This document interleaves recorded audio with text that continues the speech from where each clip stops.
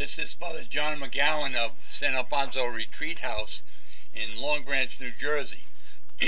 It's October 4th, the feast of St. Francis of Assisi, one of the most popular saints in the church calendar. On this feast, the liturgy places before us three teachers, witnesses, with great advice on how to follow Christ. The Gospel recounts the story of Jesus stopping at his friends, Martha, Mary, and Lazarus' house for supper and some time off. Just like all of us, Jesus had special friends, people, and places he liked to be with, where he could relax, kick off his sandals, and be himself. He was like us in all things, even in his need for friends and family. We're all familiar with today's gospel story. Martha is busy preparing supper while her sister Mary sits at the feet of Jesus, listening to him. Martha wants Mary to help her in the kitchen, and Jesus tells Martha not to be so anxious and concerned about this and that. He says, "There is need of only one thing, and Mary has chosen the better part." I think we all like Martha because most of us are like her. We'd rather be doers than be listeners. Martha speaks to us about compassionate action, while Mary gives us a lesson on contemplation. As followers of Jesus, we are all called to service, and yet the foundation of our good works has to be on a one-on-one personal, intimate relationship with the Lord Jesus in our prayer, in our quiet presence to and with him in our life. Martha speaks of service. Mary speaks of contemplative prayer.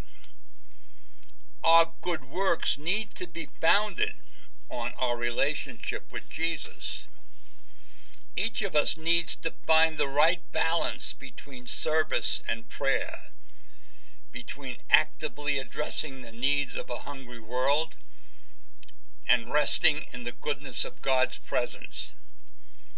So it's not an either-or proposition. It's a both-and way.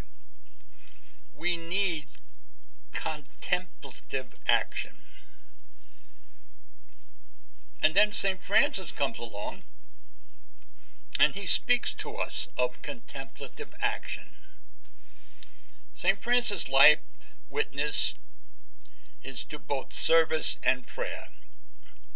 His life story is an amazing tale of serving the poor by poverty and preaching, by calling others to follow him, and by his personal relationship in prayer with the Lord.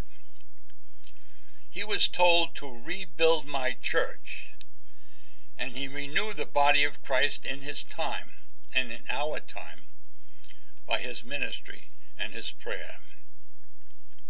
So our works of service and preaching good news to the poor, neglected of this world, that's very good indeed. But the better part will always be based on our intimate, personal, one-on-one relationship with God in what we call prayer. Following Jesus calls for action and prayer. We really can't have one without the other. So St. Martha, teach us how to serve. St. Mary of Bethany, teach us how to listen.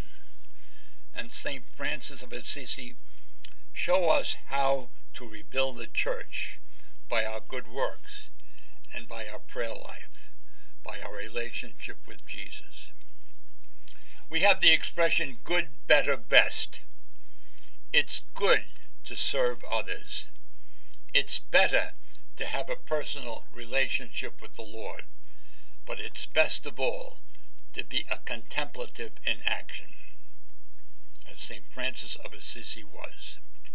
So we have St. Martha, St. Mary of Bethany, and St. Francis of Assisi to bless and protect and help each one of us be doers as well as prayers.